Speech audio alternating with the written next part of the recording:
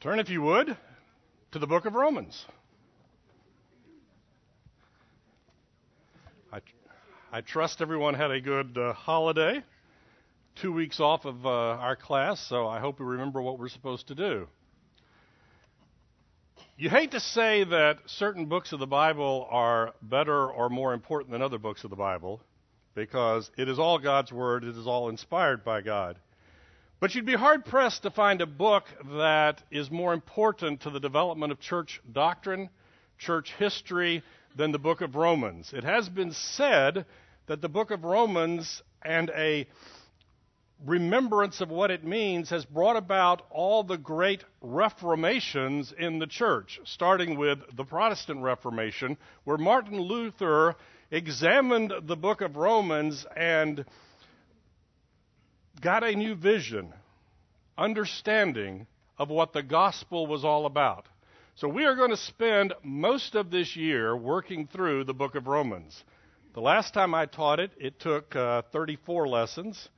I don't know if I'll be faster or slower. You just don't ever know. I do know the last time that I taught it in here, I had a couple show up who had left. They had moved away. And when they moved away, I was teaching the book of Romans. And when they came back, I was starting it again. So if you're here, I apologize. I don't remember who the couple was, but they only came back when I taught Romans. I also understand that Mighty Men is doing Romans. For those of you who don't know, the individual who teaches Mighty Men, Ken Miller, is my brother-in-law. So I will correct any mistakes that he makes. He is going much quicker than I am. He's going to finish it in 11 weeks. So pretty soon we'll be out of touch with each other. Romans chapter 1, starting in verse 1. Paul, a servant of Christ Jesus, called to be an apostle, set apart for the gospel of God, which he promised beforehand through his prophets in the Holy Scripture, concerning his Son, who was descended from David according to the flesh, and was declared to be the Son of God in power according to the Spirit of holiness, by his resurrection from the dead, Jesus Christ our Lord, through whom we have received grace and apostleship to bring about the obedience of faith for the sake of his name among all the nations, including you who are called to belong to Jesus Christ. To all those in Rome who are loved by God and called to be saints, grace to you and peace from God our Father and the Lord Jesus Christ. That's just the saying hello. Today we're going to look at three things. We're going to look at who wrote the book, who did he write it to, and what is the main theme of the book. In fact, we're going to do something a little different from when I've taught the lesson before. The last time I taught it, I ended it with a nice summary going chapter to chapter through the whole book to remind us what the book was about. I'm going to start with the chapter-by-chapter summary. So we are, in fact, going to cover the whole book today at a high level. I'm doing that because we need to remember that these are letters. The church at Rome received a letter from Paul. And this is my vision of how it works, okay? Somebody delivers the letter, and we see in chapter 16 who actually delivers it. She delivers it to somebody who's the head of the church. He opens it and he reads it and he goes, wow. And he calls the whole church together, and he says, listen to this. And he reads the letter out loud to the whole group. And they all sit there and go, wow, that's cool. Do it again. So he reads it again. By my estimate, at least in English, it would take you about 40 minutes to read the whole thing out loud. Not that hard. So he reads it again. And they sit there and go, wow. What did he mean when he said this? What did he mean when he said that? And then from that point on, they collectively would sit there and go, what did he mean by verse 32? Now you know, right? There were no verses. There were no chapters. It was just a letter. But to help us understand it, we've broken it up into chapters and verses. so that we can point to certain ones. So I can imagine somebody saying, what did it mean when he says there is a righteousness that is by faith? What does it mean that he gave them over? What does it mean that we are without excuse? What? And that's what they would do, and they would tear the letter apart piece by piece, wrestling with the truths that God is revealing through Paul. And that's what we're going to do. Since I'm not going to read the whole thing today, we're going to summarize the whole thing to give us an idea of what the entire book is about. But first off, we need to meet a guy by the name of Paul. If you would, turn back to the book of Acts, to Acts chapter 8. If you remember 2 years ago, was it 2 years ago? Yes, 2 years ago, we worked our way through the book of Acts. And the second half of the book of Acts is really about Paul and his ministry. The early church was formed. The Jews got ticked off at him. They grabbed a guy by the name of Stephen and said, recant. He said, no. So they stoned him to death. And there's this casual mention that there was a guy standing around named Saul who held their garments while they stoned Stephen. And that is our first introduction to Saul. Not a real good guy. We then begin to see that he started on a mission. Chapter 8 of the book of Acts. And Saul approved of his execution. This would be Stephen. And there arose on that day a great persecution against the church in Jerusalem. And they were all scattered throughout the region of Judea and Samaria, except the apostles. Devout men buried Stephen and made great lamentation over him. But Saul was ravaging the church, and entering house after house, he dragged off men and women and committed them to prison. Why did Saul persecute the church? Because he loved God so much. You see, we like to think that, wow, he's a wretched individual. You know, he's evil, horrible. He's doing what he thinks God wants him to do. God had revealed in the Scripture his will, what we would call the Old Testament, what to the Jew would be all the Testament, okay?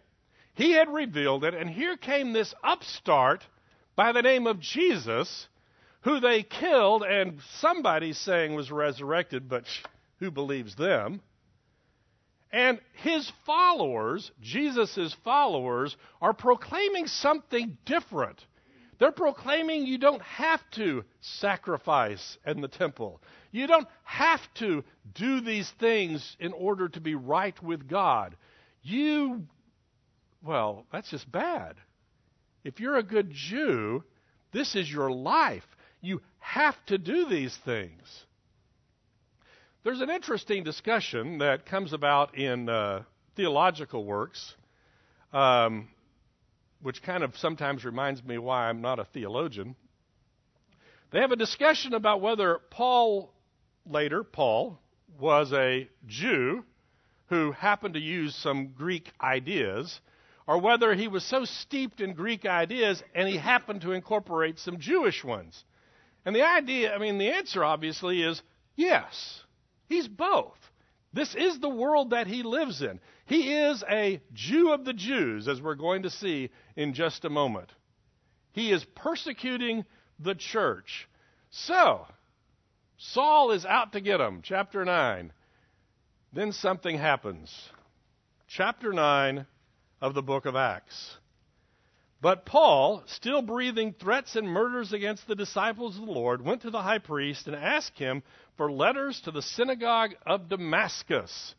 So he's going over the Golan Heights, past the Sea of Galilee, over the Golan Heights, into Damascus, because he's heard there were Christians there. They have fled Israel. He's going to go get them wherever they are. By golly, he is zealous. He is zealous for the truth. So he is riding his donkey on his way to Damascus, and zap, literally, Zap. He is blinded by a bright light. A voice comes and talks to him and said, "What the heck are you doing?" That's a very loose translation. Why do you persecute me? Now, it is interesting when we think about it, the fact that Saul was persecuting the church, and Christ acknowledged the church as being his body. You're persecuting the church, you're persecuting me. Why are you doing it? And he hears this voice, the voice of God. And he is taken into the town blind. He can't see anything. And for 3 days, he doesn't eat. He just sits there. What do you think he thought about for 3 days? Then God tells a believer to go talk to Saul. Now, that's got to be an assignment you don't want. Okay? If there was ever walking into the lion's den on purpose, that's it. Okay? You know that guy that's out to kill all the Christians? Go have a chat with him. He needs to hear the word. And sure enough, Saul is converted. Which brings actually an interesting phenomena, because after he's converted, the Jews tried to kill him. I mean, he sold out. Here he is, the most zealous of them, and he's gone to the dark side.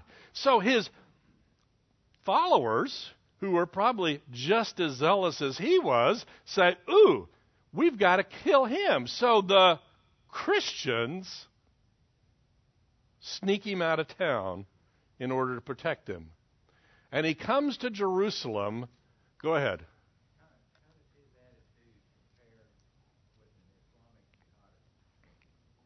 How does his attitude compare with an Islamic jihadist?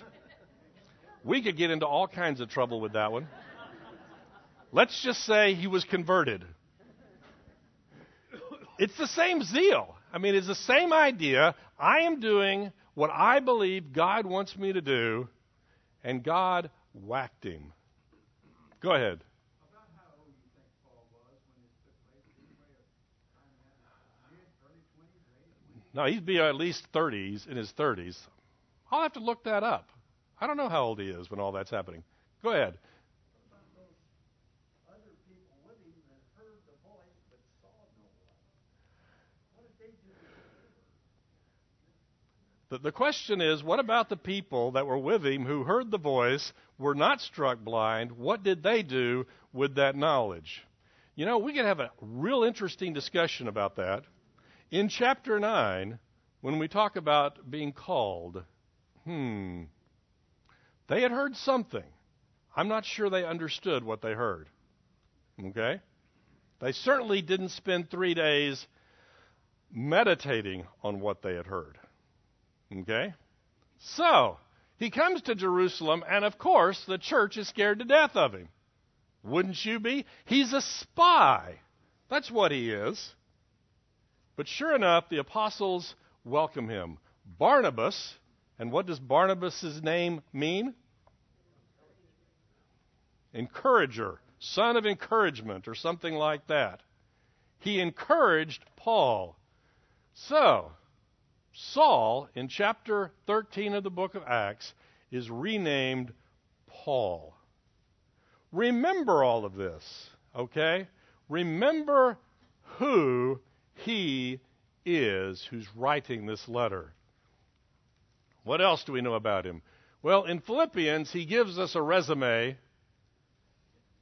Circumcised the 8th day, of the people of Israel, of the tribe of Benjamin, a Hebrew of Hebrews. There wasn't anyone more Jewish than Saul. His credentials were impeccable. In regard to the law of Pharisee, you know, we spent all this time when we worked through the Gospels looking at the Pharisees as the evil, wicked people, because they're the ones that Christ is always coming in conflict with, or at least one of the groups that he's always coming in conflict with. And we have grown up thinking, rightfully so, that the Pharisees were a bunch of legalistic, tough guys. The Pharisees had read the Old Testament. They had seen the corruption in the society around them, and they said, we need to get back to the law, the law, the law, the law, so that we won't be tainted by the corruption of our society. It started out as a good idea, sort of. But somewhere in there, they lost the idea of faith. They lost the idea that what God is interested in is a change of heart and not just external behavior. They had mastered the external behavior. I mean, they looked good to the Jewish community to the point that they looked at the rest of the Jewish community and they thumbed their noses at them and said, it's a shame you're not as good as I am. And that's Saul, who became Paul. Keep that in mind. As for zeal persecuting the church, it was an indication of how zealous he believed things. It is interesting. I heard a professor one time, and even he said this half-heartedly, looking back fondly on the 30 Years' War. You do that, right? Where the Protestants were fighting the Catholics, and he said, well, at least they believed enough to fight over something. At least they believed something. How ought we display our zeal today? We are not called to go persecute anyone. Remember that long discussion we had last year when we talked about entering the promised land and they were told to wipe everybody out? That is not a command that we are given. Okay? We're not here to wipe out anybody. We're not here to persecute anybody. But we are to demonstrate zeal. Romans chapter 12. As for legalistic righteousness, faultless. Legalistic righteousness. What does that mean? It means, here's the list, and I kept the list. End of story. I've got a list that's bigger than your list. I keep my list. I am perfect. I am righteous, if that's what it takes to be righteous. We'll have more discussion next week about Martin Luther. But you see, this is where Martin Luther got in trouble. Martin Luther was a monk. In fact, he said he was more monk than anybody else had ever been a monk. If there was ever a monkish monk, it was Martin Luther. Martin Luther, being a good Catholic, would go to confession. Now, I don't know how often Catholics today go to confession. Maybe the good ones go once a week. You hear about the ones that go at Easter, just to kind of take care of the whole year. Martin Luther went to confession every day for 3 hours. He was driving the other monks and the priest crazy. Can you imagine listening to someone's problems for 3 hours and the next day listening to them again? But you see, Martin Luther knew that the Scripture says, love the Lord your God with all your heart, soul, mind, and strength, and he knew he didn't do it. The priest would tell Martin Luther, go away and come back when you have something real to confess. But Martin Luther knew that by legalistic righteousness, he was not faultless. And that's what led him to the book of Romans and what led him to understand the message which is the gospel. But whatever was to my profit, Paul says, I now considered loss for the sake of Christ. His exact word is dung, poop, as we say around our house. It is worthless. Paul had gone to the best school. He had been raised as righteous as you could be, as Jewish as you could be. He was a Roman citizen. He had all the credentials you could possibly want. And he gets to the point where he says, all of that is worthless. All I want to do is know Christ and his suffering. This is Paul, this is Saul, who writes the book of Romans. It is interesting. There are people who debate probably every book in the Bible who wrote it. Okay? You get over to Hebrews and it just drives people crazy. Who wrote the book of Hebrews? There's very little debate about who wrote the book of Romans.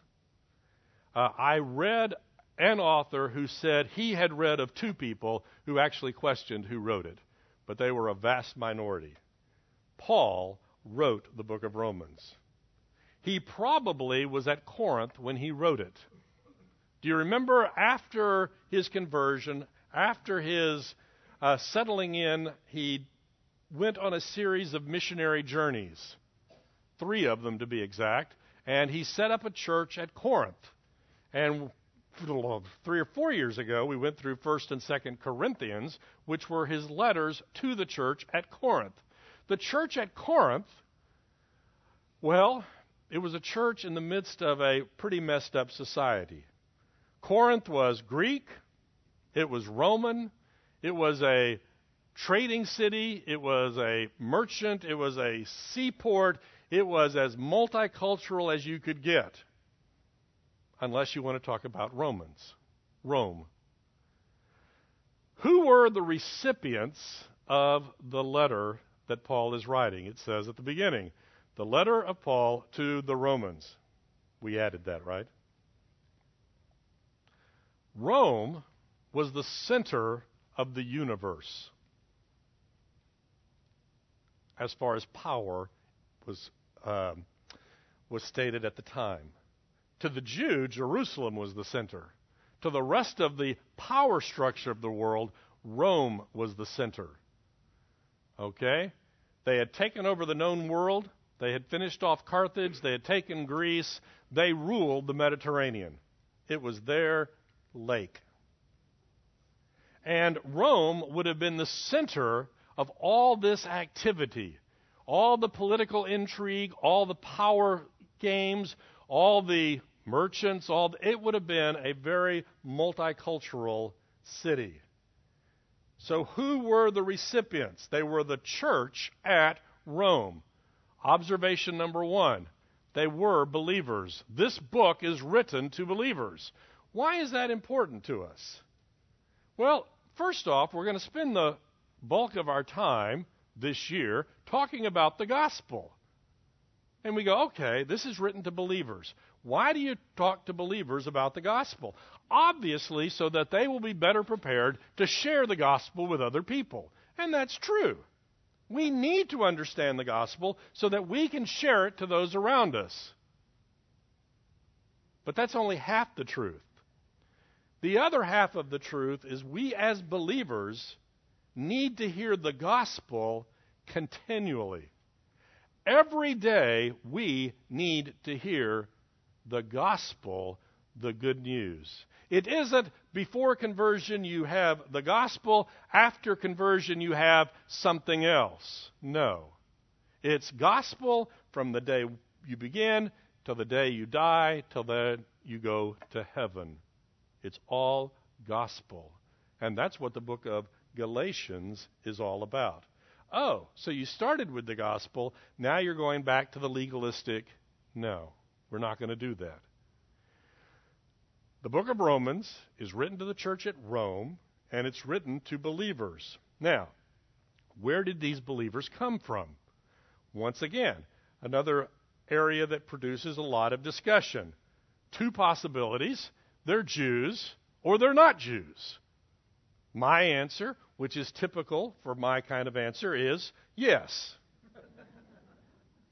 We know that on the day of Pentecost, Jews from all over the known world would come to Jerusalem for the feast, And the Holy Spirit descended on the apostles, and Peter got up and spoke to the people. And it was a miraculous thing because he spoke in whatever language he spoke in, and they heard in whatever language they needed to understand. And it says thousands were saved. And that became the core of the early church, but they had come to Jerusalem, and they had to go back home. And some of them went back to Rome. So some of the church are converted Jews who have heard the gospel either from Peter at Pentecost or from other Jews who had heard it. So there's a Jewish contingency to it. But Rome, being the trading center of the world, would have had people from all over the kingdom. And if Paul is making trips throughout the Greek, Macedonia, that area, he would have influenced people who then in turn went to Rome, so there would have been a Greek influence at the church. In fact, when we get to the very end, chapter 16, Paul says hi to everybody, and he goes through a list of names. Some of them are obviously people he had met in Corinth and throughout his journeys in that area. Some of them aren't. So there's obviously a group who had been under Paul's teaching, who had then gone to Rome, and they had merged with this church. And they were the church at Rome. Now, I might add that when we talk about the church at Rome, they didn't have a building, at least not that I know of. We know later when they were persecuted, they started meeting in the catacombs. So it's quite likely that this house had a church and that house had a church and there was a church over here, and somebody's busily making copies of this letter and they're passing them around to the churches. Okay? That's probably the way it works. So you have a Jewish contingent, you have a Greek contingent, you have a who knows what else contingent. They're all merged together, and when we work our way through the book of Romans, you're going to see Paul repeatedly say, the gospel came for the Jews first and also for the Greek. This was for the Jew and then for the Greek. This was for the... And he's going to talk about that conflict between them because he's going to end up saying it doesn't matter. It doesn't matter anymore. I suspect that there was a certain amount of conflict. Why? Because I've been in churches all my life, and churches have conflict. Why? Because churches are made up of human beings. Sorry.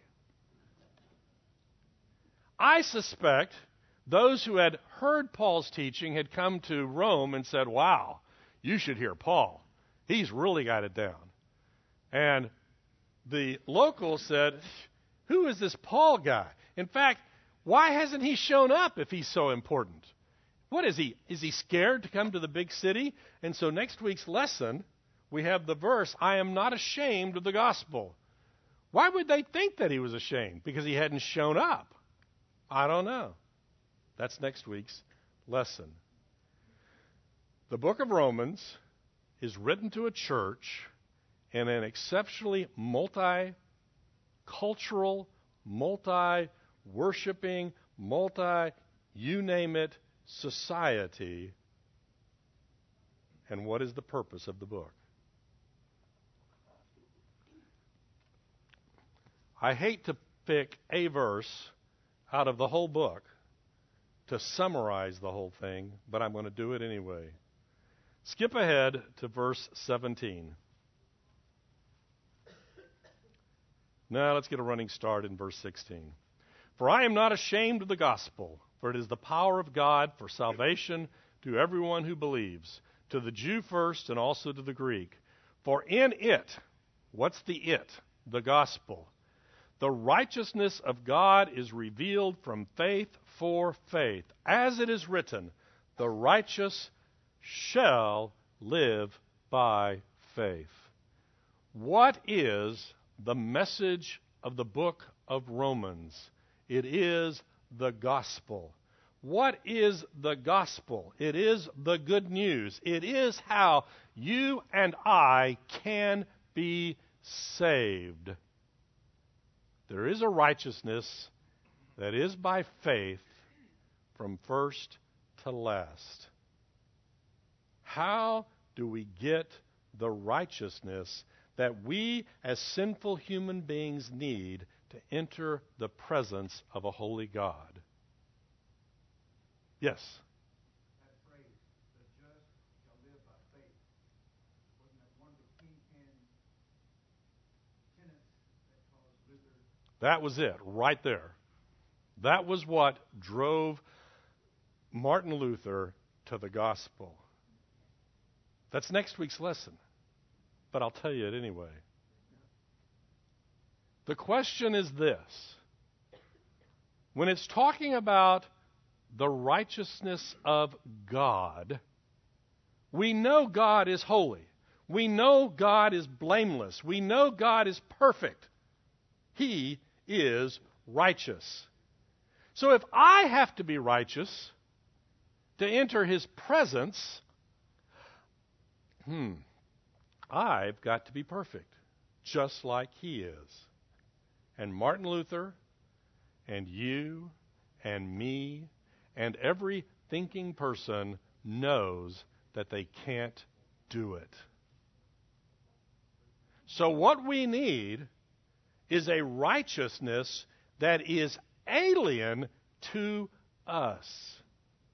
We need somebody else's righteousness, somebody else who was in fact righteous, who will give us their righteousness so that we can enter the presence of God. And where do we get that? From Jesus Christ. So, Romans in review, but it's not a review because we haven't started. Chapter 1 of the book of Romans. The introduction to the gospel, that'll be next week's lesson. But there's a problem. There's always a problem. Before somebody will be interested in the gospel, they have to accept the fact that there's bad news that the good news takes care of.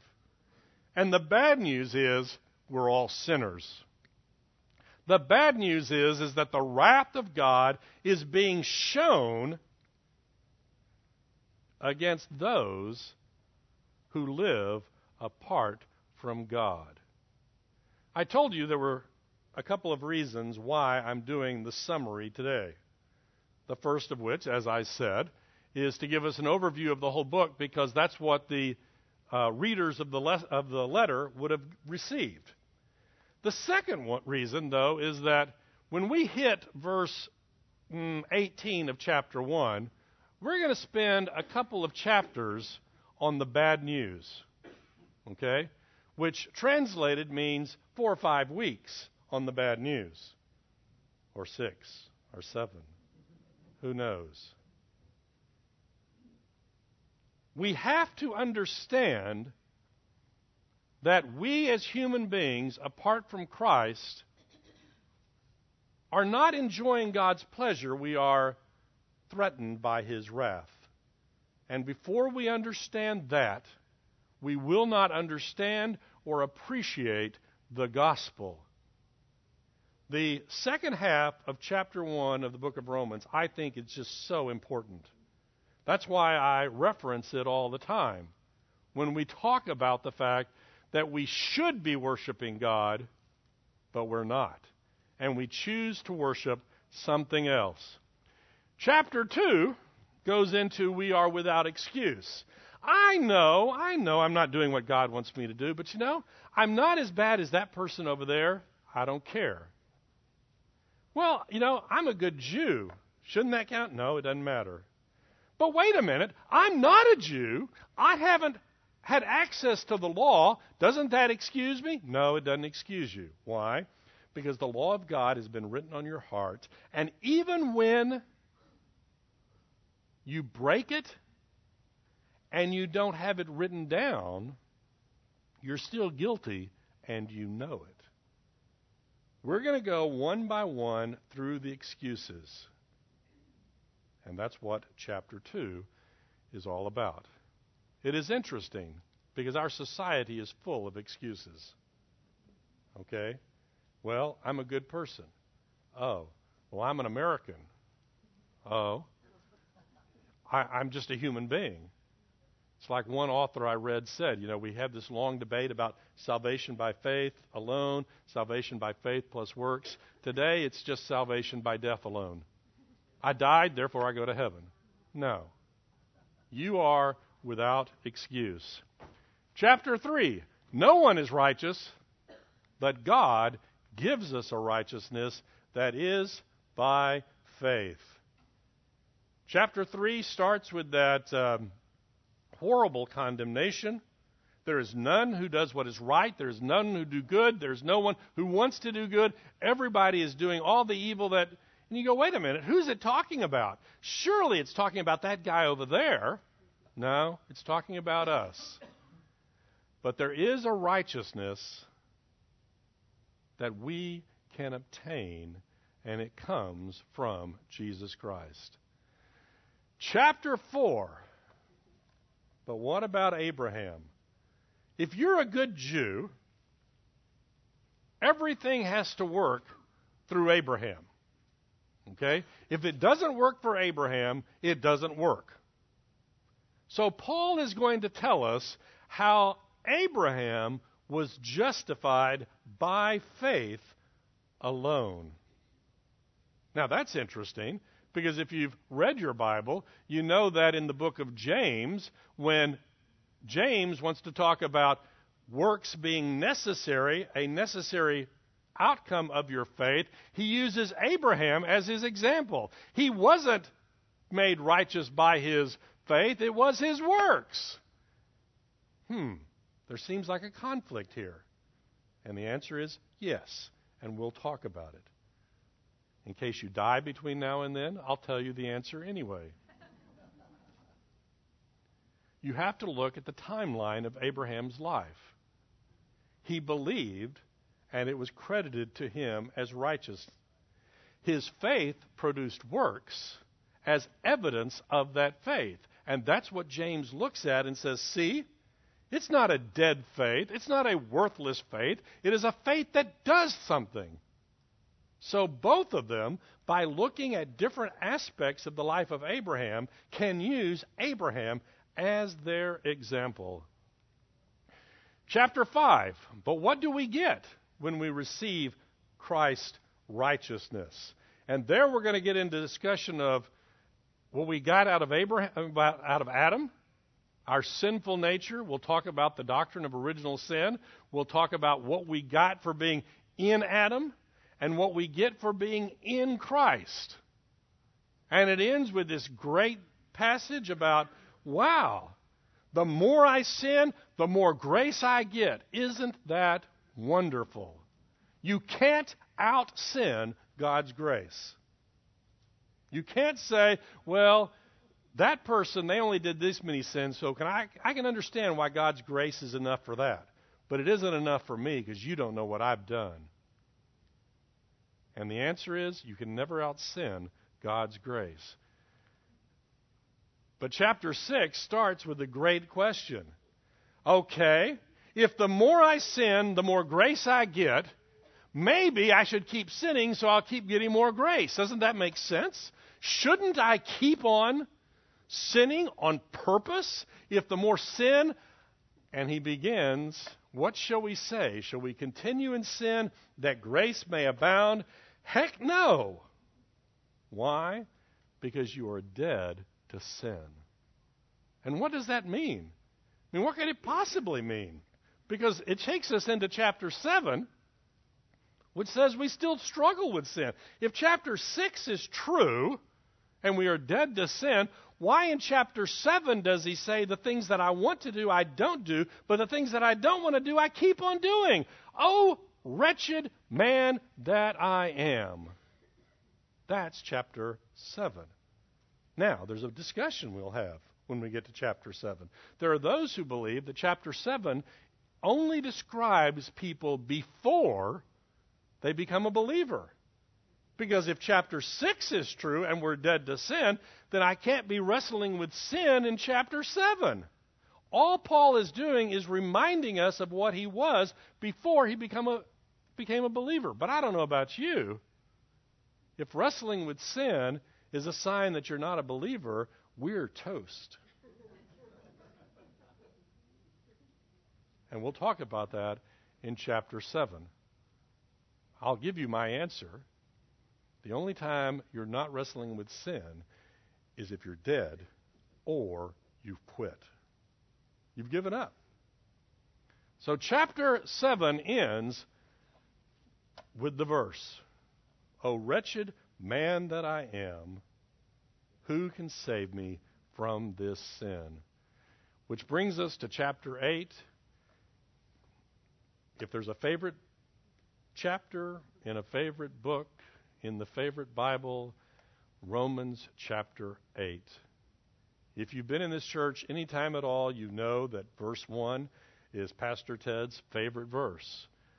Therefore, there is now no condemnation for those who are in Christ Jesus. Oh, we may spend a month in chapter 8. We may never make it out of chapter 8. We talk about living in the Spirit, living in the flesh. We talk about all things work together for good for those who love Him.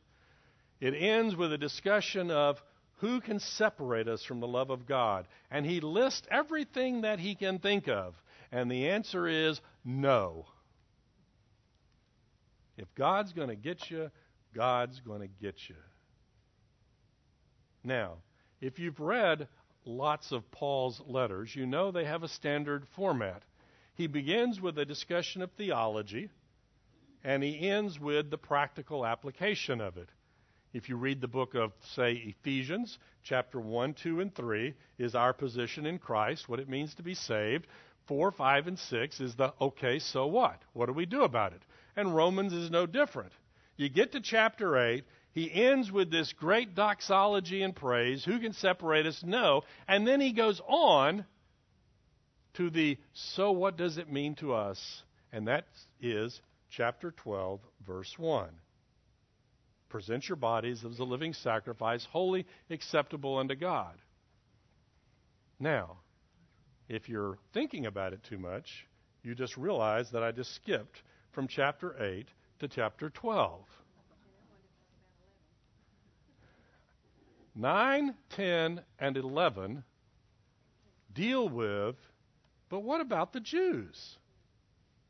If God made all these promises to the Jews in the Old Testament, did it not work?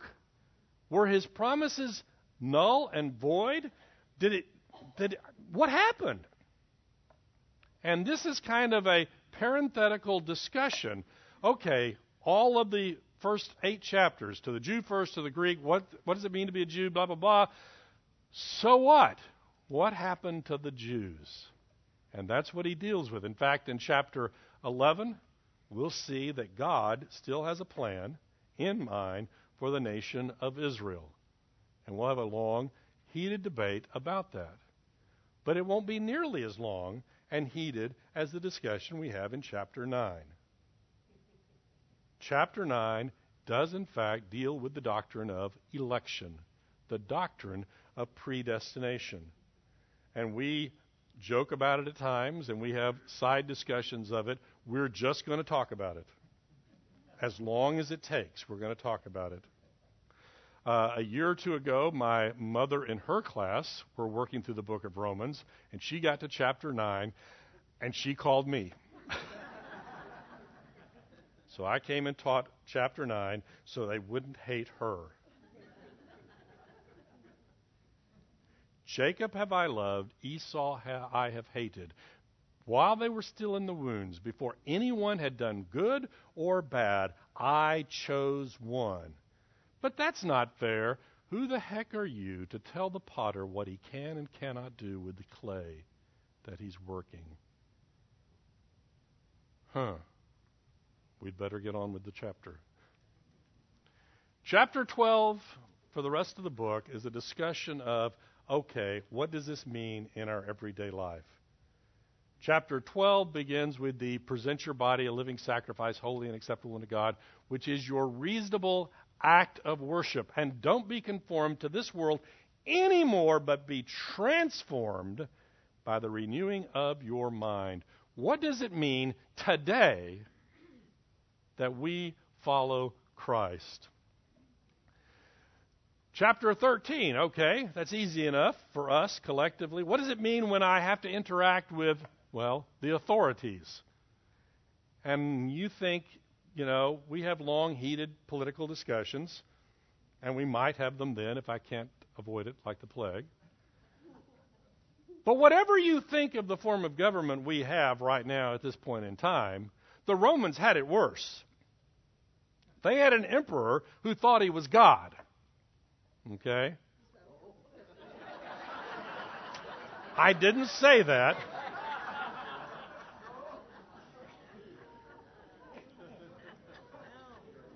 Not going to touch that one. What does it mean when it says that all the authorities that are present right now are appointed by God and we are to submit to them? It's interesting. We'll actually probably have more of a discussion about, maybe the American Revolution. Because they actually wrestled with that. You have the crown that established the colonies. The crown is appointed by God, so they thought. Aren't we supposed to do it? And if we rebel, are we rebelling against God? That's chapter 13 of the book of Romans. Chapter 14 is the weaker brother. What if I think something's okay and you don't? Namely, at the time, it was eating meat sacrificed to idols. Paul is a big boy. He knows that there aren't any real gods behind those idols, and if the steak had been cut at the butcher shop next to the temple because the animal had been sacrificed, if the steak tasted good, enjoy it. But he also recognized that there were people who had come out of that environment for whom anything connected to that idol worship was bad. And the chapter ends with basically the discussion of everything you do has to be done by faith. Everything.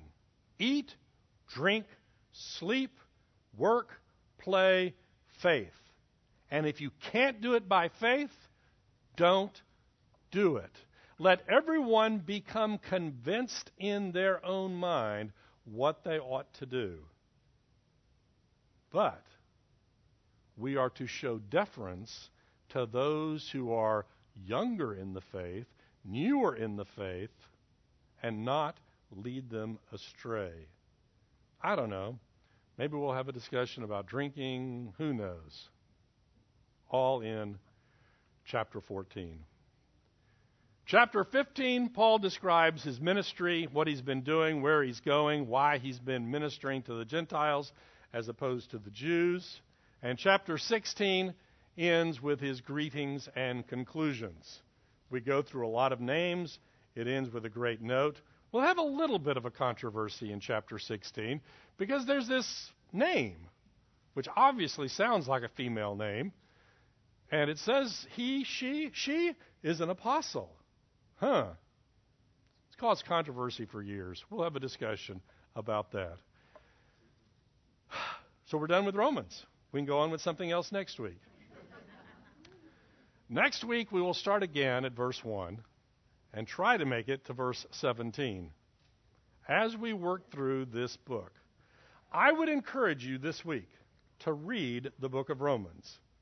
It'll take you 40 minutes to an hour to read. Don't sit there and try to understand all of it if it's the first time you've ever read it. Just read it through. I'm trying to read it through every week, and I'm trying to read it in a variety of different versions, so there's just a lot to it. Donald Barnhouse became the pastor of a church.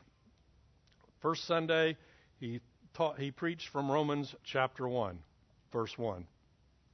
Next week, he started verse 2.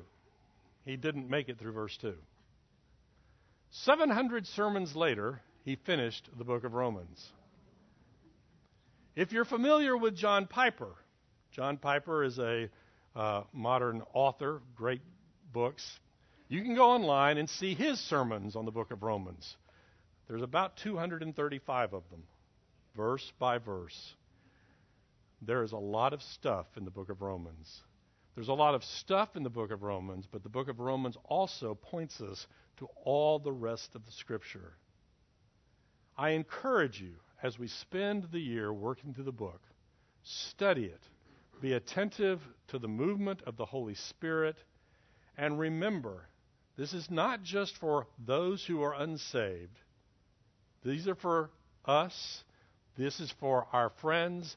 These are for our loved ones. This is for all of us. There is no one who is above and beyond the book of Romans.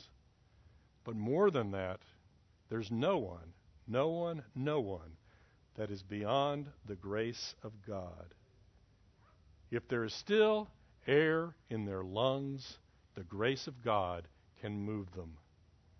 And it is interesting because when we get to chapter 9 and we talk about predestination, the biggest argument you will hear is, if you believe in predestination, then that means some people, why bother witnessing to people? We bother witnessing to people because God told us to. The glory of the sovereignty of God is that God can overcome and save anyone. That's the glory of the sovereignty of God. Let's close in prayer. Dear Heavenly Father, I pray that you would be with us as we begin this study through the book of Romans. I pray, Lord, that you would illuminate the Scriptures, that we would apply them to our lives and better understand you and your gospel. For it's in Jesus' name we pray. Amen.